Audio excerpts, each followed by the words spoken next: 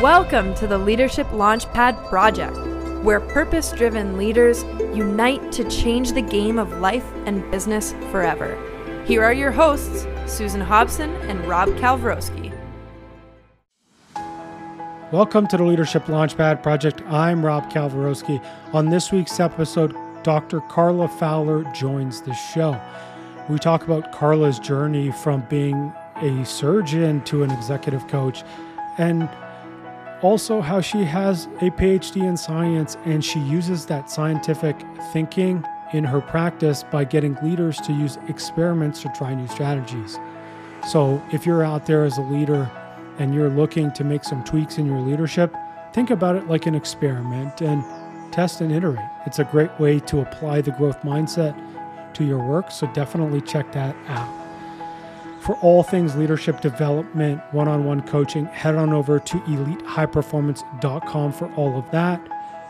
And because of my TED Talk, I've launched a new website, howtodealboss.com, which talks about everything about how to deal with a bad boss. And it's the ultimate resource for navigating the challenges of handling a bad boss. We have a free ebook for all of you, as well as I'm giving you $100 off our How to Deal with an Asshole Boss program. Use promo code TEDxKumamoto for that $100 off. Check the podcast notes and I have it there. Everybody, thank you so much for listening. And here's the interview with Dr. Carla Fowler. We are back. Welcome to the Leadership Launchpad Project. I'm Rob Kalwarowski, and as always, the yang to my yin, Susan Hobson's here. Susan, how are you? I am excellent. I'm fired up. I'm excited. So let's go. Let's get this party started, shall we? Absolutely. And obviously, we have to start off with a quote, as we always do. And so I have another one here from Carl Jung, who's quickly becoming one of my favorite. I noticed Mr. Jung been making his way on this stage quite a bit lately. And he says, the world will ask you who you are. And if you don't know, the world will tell you. Tell us why you picked that oldie but goodie. Well, we'll see shortly with our special guest. I don't know how we start off. Doctor. It's a double doctor in the house. So both an MD and a double PhD. doctor. I love it. We have Carla Fowler with us, who's the managing director at Thaxa Executive Coaching, as well as obviously formerly a medical doctor and a PhD as well. And the reason why I use the quote about the world will tell you who you are is Carla obviously started her career as a medical doctor and a surgeon, and now she's pivoted into executive coaching. So it's incredible that someone who's obviously known herself and learned where she wants to be in the world is also here with us. So without further ado, our special guest, Carla. Carla, how are you? I am doing great, Rob. And I love that quote. As soon as you said it, I was like, oh, I have so many thoughts about that. So really good choice. Let's start there. Like what? What did that quote bring up for you, Carla? Well, I think a lot about like, what is the status quo or the default?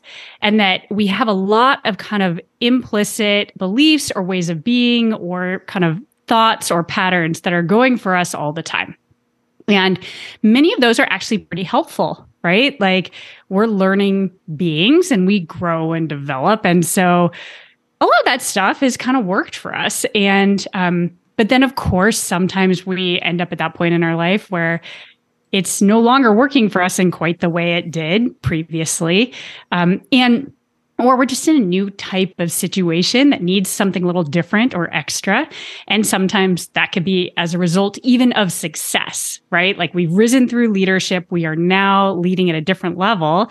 And suddenly, for example, all our like detail orientedness is like kind of getting in the way for us, just as use a really concrete example. But I always like to think about how we sometimes have to make those implicit beliefs really explicit, so that we can actually see what's happening for ourselves. And, one of those default things I think can be like who we are, what our identity is. And if we don't sort of aren't willing to be more explicit about that to the world, when the world asks or when we have a moment to make a choice or make ourselves visible, I think that it's very easy to just keep going with the default. And so anyways, those were just a few of the thoughts. Preach. So when did you start thinking about that question yourself in your own lane? When did you start thinking about your implicit beliefs in regards to who you are?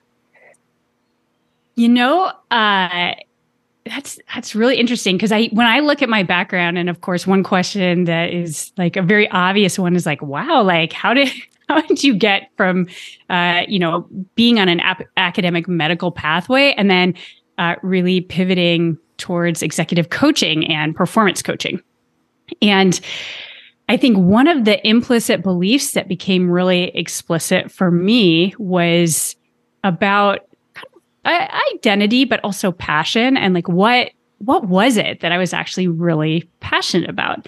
And I think now looking back, I can very explicitly see this common thread of that I have always been fascinated by high performance and like loving those challenging environments, like wanting to push myself and kind of build that sense of capability. And so looking back, I can see that I was always really curious. So I approached it kind of like a scientist and always willing to use myself as a guinea pig and just tried to keep putting myself into these sort of challenging places. And obviously a lot of those were in sports, like earlier in life. So I was a runner in high school and then road crew in college, and then went on to play a lot of ultimate frisbee for my entire 20s. Wow. But I think I was always really interested in that. And similarly, from a professional standpoint, I was really curious about people and loved the challenge of medicine and thinking about how to learn that, how to advance in that field. And so kind of followed that. And implicitly, I sort of knew where to go. I knew what my jam was. I knew what I was like, ooh, English and history, no, not my jam. Like, let's not do that.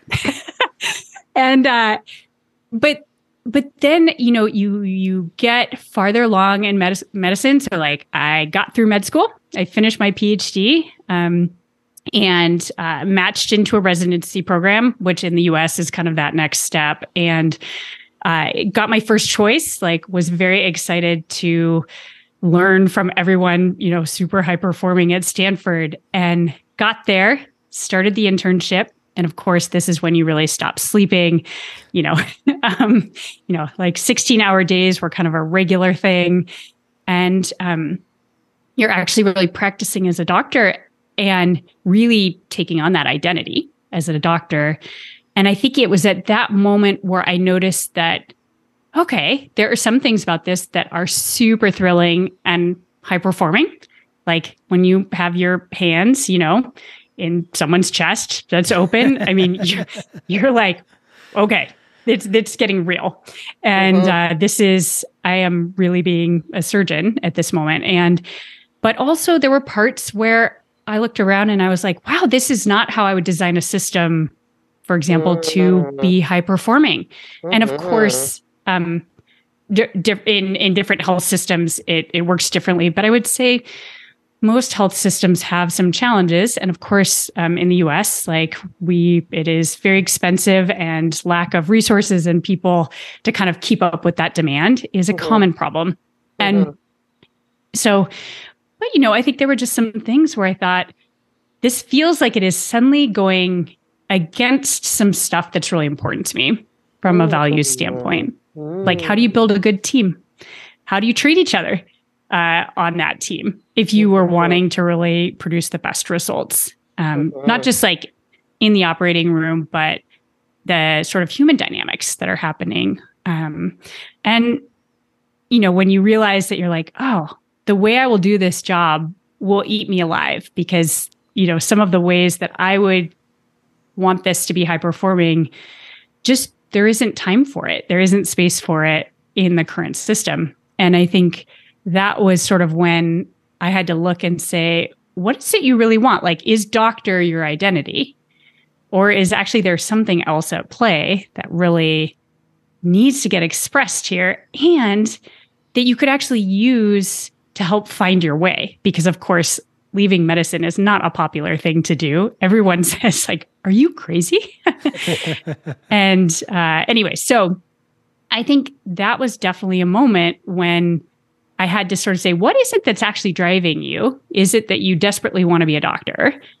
Or actually, is there something else that is below that? And are you going to act on it? That all super loaded question. that all awakened in you spontaneously in that moment, like those questions you started to ask yourself? It definitely was not one moment, right? Like, but over the course of that year, I think was where, the temperature is going up. And for the first time, that you're looking at the challenge and you're saying, is this the right kind of challenge for me? Great question. I love that question. Well, and tell me if you guys resonate with this. As people who have done challenging things in your life, like we know that it can be so wonderful to build our capabilities and that there's always something to learn. But there's also like different flavors of challenges. And sometimes we actually have to sort of focus and ask ourselves, is this the right challenge for me?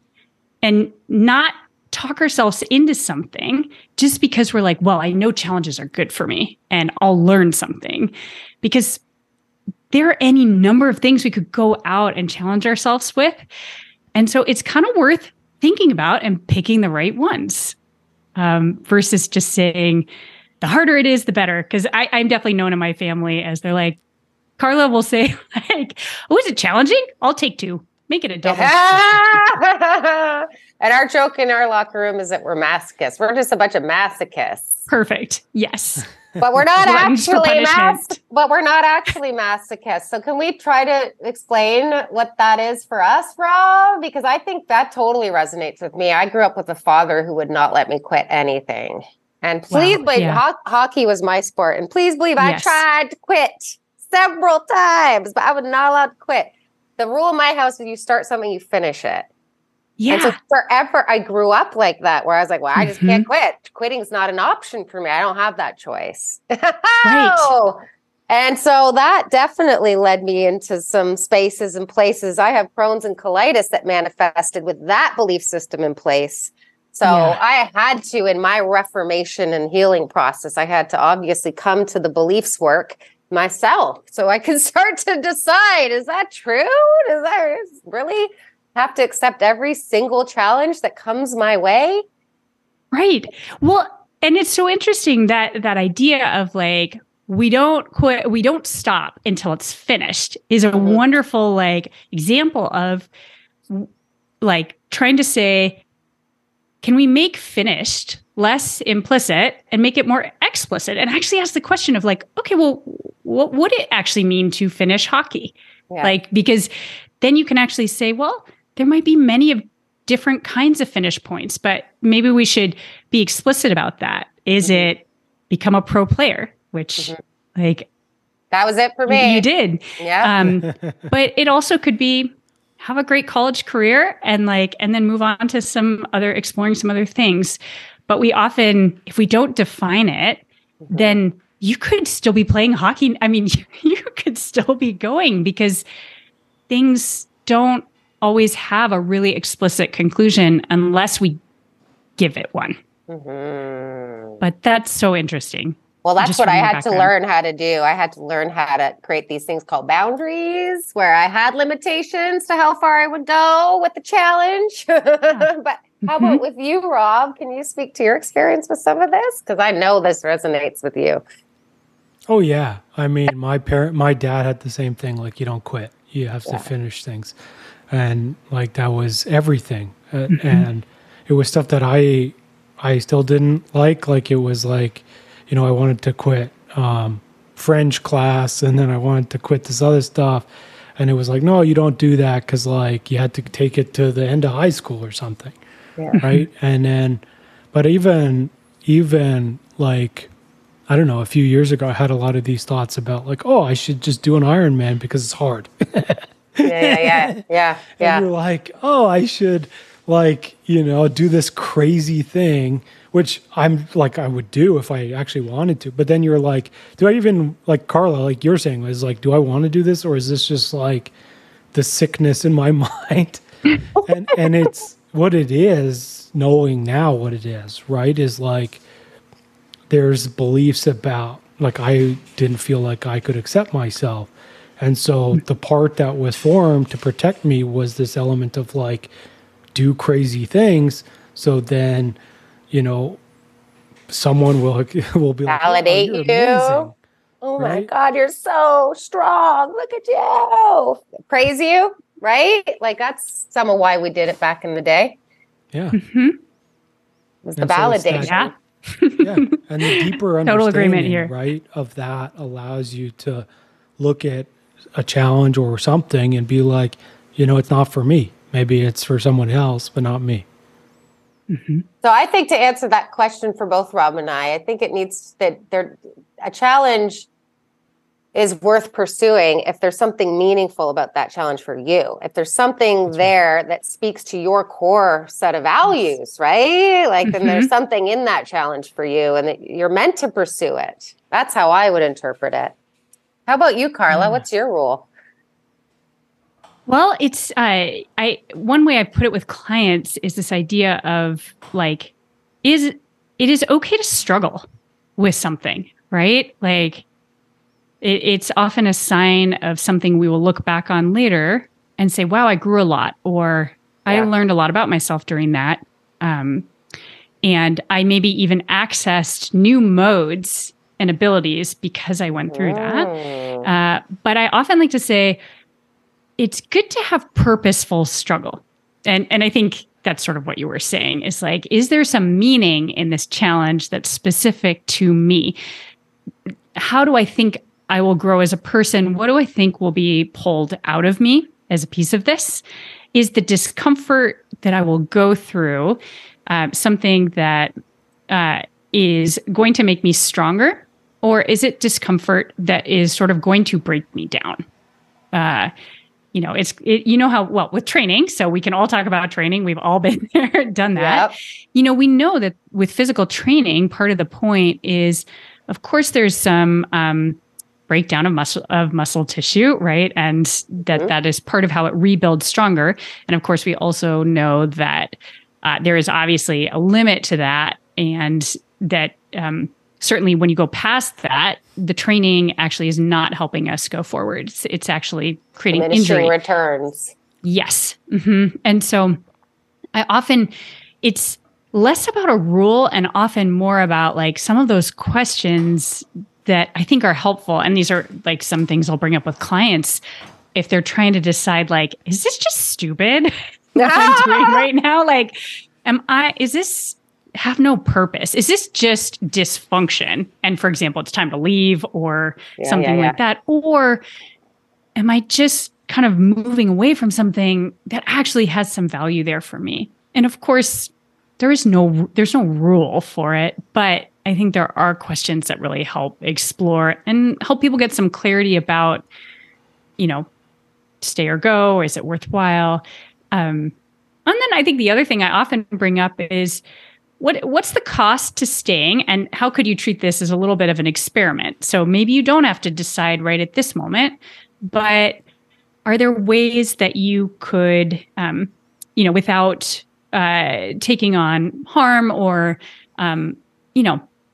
what would be the experiment you'd run? How long would you want to run it? And what are the things you might try to impact or do differently during that experiment to say, how does the struggle feel if I do that? Does it change it? And I think that's, I have had clients who really were almost to sort of a breaking point. It forced a behavioral change for them in their workplace, which had some dysfunction.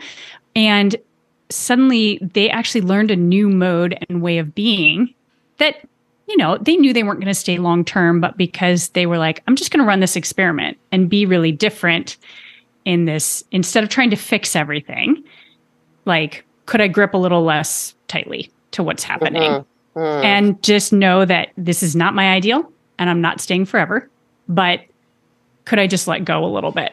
And would that just improve my own resiliency in this moment and really find new things, like new discoveries? And so that's one of the things I like about the experiment, because it creates some safety that we don't run experiments forever. Like, they're bounded, and kind of creates a mode for people to just learn things about themselves, even when they're in kind of like the struggle that's, well, not so great.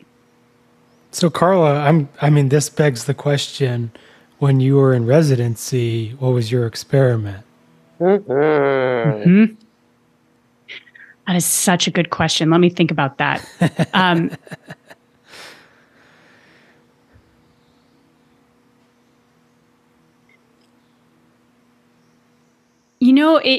It's interesting. I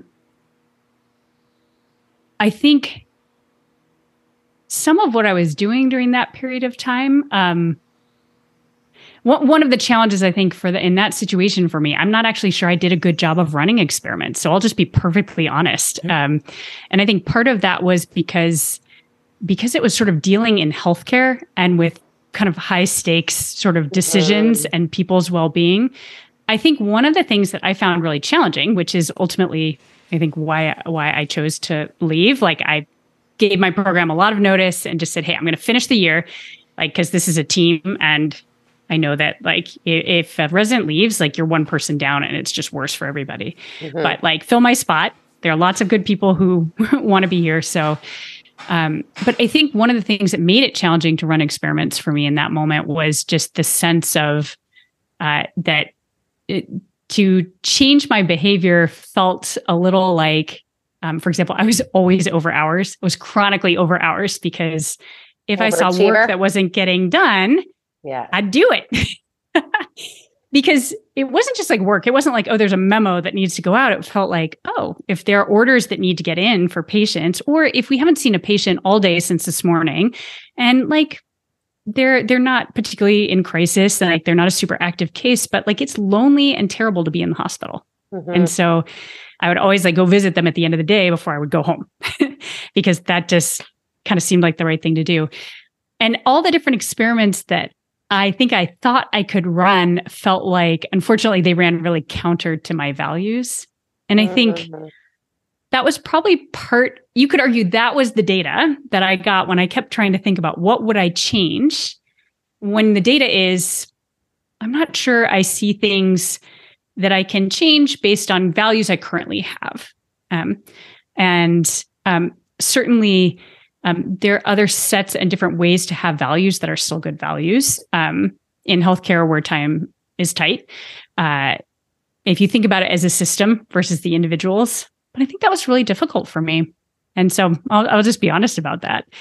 But I think I got the data I needed, which was that I was like, well, if that's how you feel, if you don't feel adaptable, then you definitely need to consider something different where you maybe have more adaptability because maybe the stakes aren't as high, or you have more room to shift on some of those things. So, yeah.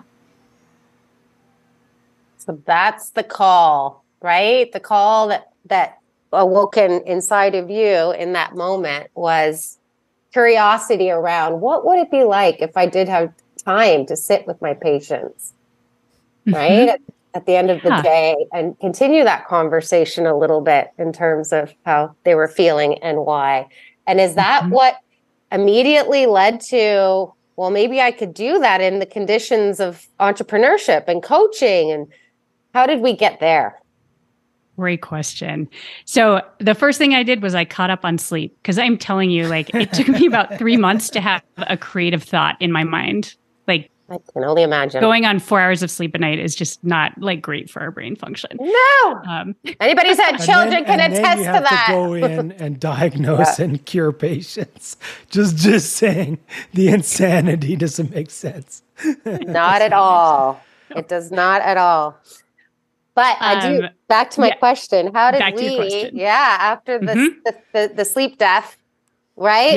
was replenished and all that active recovery, right, was gained, where did you start to open up in terms of questions around becoming a coach? Like, what was that inspiration for you? Well, I think the inspiration was really looking back and trying to answer the question of like all these different places you've been, like why have you actually been there? You know, if you really are honest about your motivations, because clearly I could imagine being something other than a doctor. And there are definitely people who like, that is not the case. Like that is the dream and what they want to do. And so I kind of sifted back through everything and realized that the common thread had always been a fascination with high performance. And I think that what that looks like is like, you know, like in 5th grade, do you guys remember that? Did you have, you guys are in Canada, so we have the presidential physical fitness test. Do you have something similar? We have jump rope for heart. Right, Rob? Oh, I love that. Okay. I don't remember. I did something our test was in grade 7, I think. Could we do the jump rope for heart, right? For like a whole recess or something like that. That was the way they did it. Oh my gosh. That sounds way more intense. This was just like a like 7 different little events, and you had to sort of meet a mark for it. It was like shuttle run, a sprint in a straight line, like a pull-ups, sit and reach. I don't know. There was probably something else, but this is the NFL combine for 10-year-olds. This is perfect. It was the combine for 10-year-olds. Okay. So anyway, so I was doing good at all the events except the shuttle run. And it was the whole like changing directions piece, because I've always been a pretty fast runner, but like didn't necessarily have that agility that's present in a lot of other sports. And so I actually like self-motivated, went up to the elementary school because we lived nearby, and like set up like some pine cones and then like practiced until I figured out how to change directions, because I was just like, I want to meet the mark. Like I want to figure out how to do this thing. And, but I think I was always sort of looking around, trying to understand more broadly, like, how is it that people are great at things? Like when someone is really good at something, what is it about them? And what are sort of the tools or the techniques that people use? And so I think that has always just been something where whatever I was doing, I was also thinking about it on that level and feeling really curious about it. And so, of course, like athletics were a natural outlet for me, and that was running in high school. And then later, I definitely went into college wanting to be a college athlete, and wasn't probably quite fast enough to run beyond like a Division III school. And so wanted to go to Brown. So I went there, and they had a rowing program that is like very good, very, very good program. And I was like, they take walk-ons. Like they sent out a postcard recruiting people ahead of time. And I was like, where else can you walk into an arena and learn from people who will go to the Olympics, right? Who, you know, recruited, they obviously had recruited athletes also. But so that's just an example of, I was always attracted to these environments where you could be immersed with other people who were really, really good at what they were doing. And that was this common thread. And I think I was coaching long before I was actually coaching. So because I was so interested in it, and I had this natural affinity of like knowing that when I did really well, I felt good. And I just sort of wanted that for other people. So, you know, if I had a peer or a colleague who was professionally trying to sort something out, I was always kind of was like, yeah, let's problem solve this. Like, let's figure out what the strategy is and how you're going to go do that. And so I think it was really looking back at that common thread, as well as understanding that I had been in school for so long. I had so much training that I had this clarity that it was like, no more training. Like you have a good brain on your shoulders, and your background in science actually taught you about how to think about an unstructured problem and how to create structure out of it. And so kind of heading in out of like a formalized medical practice into a more entrepreneurial and behavioral practice, but not within that regulated field of medicine, suddenly felt like it was like, that is actually the right growth step for me, because I know how to be in a system. I know obviously how to jump through all those hoops and excel at that. But this is actually the thing that will probably pull the next level out of me. And it was totally scary. So this wasn't one of those things where it's like, oh yeah, I got that. No. Exactly. It was totally terrifying. Going from a very systemized training, like it's like train tracks in medicine.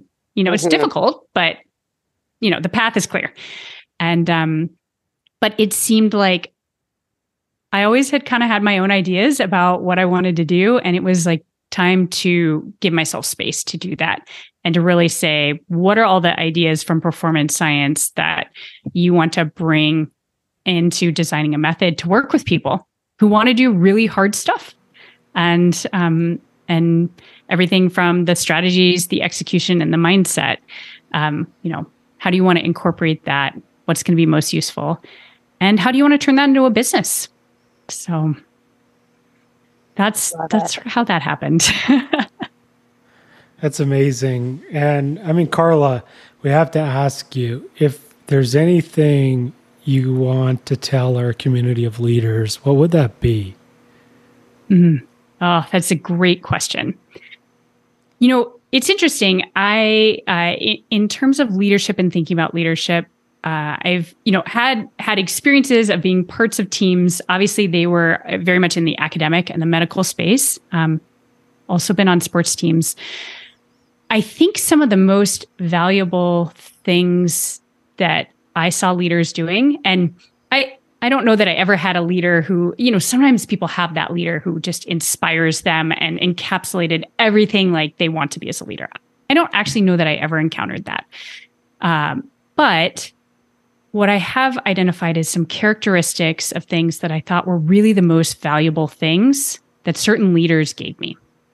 And for all the imperfections that we all have, we also have something really valuable to share. And so I think the first of those characteristics was helping me develop clarity and an understanding of what was really most important or most valued in the thing we were doing. So this was my PhD advisor. And I would walk in sometimes and sort of say, okay, I think I can do this experiment and this experiment. And he'd be like, Carla, why are you doing that?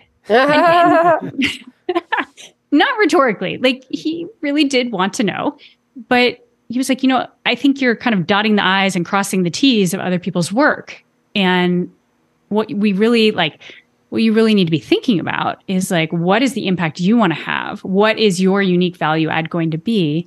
And to do that, you need to figure out what's really most important here, not just what's the work you could do. And I think that is something it took work. It took some struggle. That's not the low hanging fruit. And so, but I think it was one of the most valuable things he taught me. And I think when leaders can help their teams have that kind of clarity, either because the leader sort of establishes some of that so the team can see, how do we win? How do we contribute? Why do our roles matter? And where are we going? How do we score? Yeah. And I think that is one of the things that I found most valuable. And I think it's something, there are lots of wonderful characteristics in leaders. And that's one that I don't see as often, but was really important to me. I think the second was that I think some of the best leaders that I did learn from helped me learn how to deal with uncertainty, or at the very least, put me in scenarios where I would feel uncertain, where there wasn't a playbook, there wasn't an answer even that they could give me. And really to sit in that and to kind of learn how I was going to be in that. What were my own tactics for dealing with it? And that was very true in science, because again, you show up every day and your whole job is to figure out the answer, not to regurgitate the answer from a book or any of that. It was yeah, you don't know how this a biological system works. And that's your job, is figure out how you're going to figure it out. So I think when leaders can help their teams have moments where it is uncertain, and both as a leader model kind of that the vulnerability of like, yep, guys, I don't know the answer either. And so part of what we need to think about is, how are we going to run experiments? What risks are we willing to take to learn something? And even how are we going to support each other as we deal with the pressure or kind of the discomfort of being in this situation where there may be high stakes and we don't know how it's going to turn out. But like we can't just we're not going to get anywhere meaningful unless we're willing to go through. And so I think that is really the second characteristic that really helps teams grow and is kind of a unique thing that I really took away from leaders in my life that I got to work with. How about with the mission that you're on as a high performance leadership coach yourself now? What is the legacy that you want to leave behind with that mission that you're on? Oh, such a great question. I think that there's one sort of tactical piece, and then I think there's one sort of more overarching piece. The tactical piece is I love helping people understand that we have lots of tools that we can use, but they don't have to be identities. So, like, for example, in the field of kind of performance science, I feel like there's all sorts of ideas, and sometimes people sort of take them on as an identity. Like an example could be like, I have the power hour morning ritual that like, I just do it. It makes everything work. And they sort of almost take that on as an identity. Now, certainly having a morning ritual can be very helpful as a way to do some of those most important things in the morning. But if you, for example, moved across the country and suddenly your time zone shifted in a way that didn't work out, it's a tool. And there are other ways to get that piece of performance done that don't necessarily have to look like that. And so I love to give people sort of that freedom to not think like, there's like a single thing that's going to work, and to say, no, we have a lot of great tools, and picking the right tools is like part of the game for what's going to help you get where you want to go. And versus like, no, I have one idea. There's one strategy that is the end all and be all performance strategy. So I think I have a philosophy that I like to spread because I think it's just more empowering for people. But the meta overarching legacy, I think, is that I love to get people asking the question, what do you want? And like feeling free to ask themselves that question. Right. That freedom to say, you do have a choice. And again, like we don't always, there's luck involved. There are all sorts of things involved. But when we are actively choosing, we are still putting ourselves in the best position to like actually get what we want in life. And I think I've actually always been sort of in tune with that for myself. And that's not to say that like I perfectly timed it with, what was happening. But I think I, at least a regular enough frequency, ask myself, is this thing you're doing right now, is it still what you want? And if yes, then like, great, keep going. But I think that's why the moment because medicine was what I wanted basically up until I sort of got into the residency part of it and realized I was like, oh, okay, this in the reality of what it's going to look like is no longer kind of a good fit for me. This is really difficult and really inconvenient, but I need to make a different choice. And so I think that I ask people this question all the time in my coaching. And I think that I see it as the rate limiting step for actually getting what we want is knowing what we want, spending time thinking about it, spending time getting it out of more of an implicit dream place where it doesn't actually have to fit in reality, to saying, if I actually tried to translate that dream, like what would that look like? And and say, it might not look as perfect as it looked in my head when it didn't have to obey the laws of the physical universe, but is it still pretty good? Okay, great. Let's do it. Love I'm still waiting for, what is it, to live in another dimension or something. How do you know you're not? Just kidding. That's on another podcast. That's right, where we talk about infinite dimensions and infinite That's numbers what I mean. of us having infinite different conversations. Right? But getting us outside of the physics hour, obviously for folks out there, if you want to connect with Carla, we've dropped her LinkedIn in the podcast notes, and you can also head over to thaxa.com. That's THAXA.com. It's also in the podcast notes as well. Carla, is there anywhere else you want folks to find you? I think those are great places. Awesome. And then obviously for us, if you want any leadership coaching, one-on-one mindset coaching, executive programs, all that stuff, head on over to elitehighperformance.com. And if you're on the podcast app, hit subscribe and leave us a rating and review. We'd totally appreciate that. Susan, is there anything you want to leave us with today? I love this. I love this discussion around knowing what you want and choosing what you want and realizing that what you want changes. Hello. That's the very nature of the beast, right? Like the human experience. It's the nature of our bodies. We're constantly evolving in ourselves. Oh, hello. Obviously, our personalities aren't that much different, right? And the evolution of who it is that we are in the process of becoming. I find that so inspiring, right? Like that very notion that you can wake up any single day at any single age and that can change. Woo! I know our audience is definitely going to love that and resonate with that.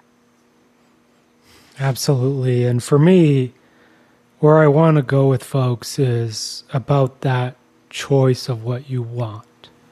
And I got a quote here from Dick Schwartz, and he says, self is a spiritual essence within us and around us like a field that can quiet that thinking part of the brain. And for you to truly understand what you as self wants, that's where you need to go. Just quiet all the nonsense. And then you can finally access what you truly want. And also what will become clear is how you can go and get it. Carla, thank you so much for joining us. It was incredible to have you. Rob and Susan, thank you so much. This was really a great conversation. Everyone, thank you so much for listening, and we'll see you all next week. Bye, everyone.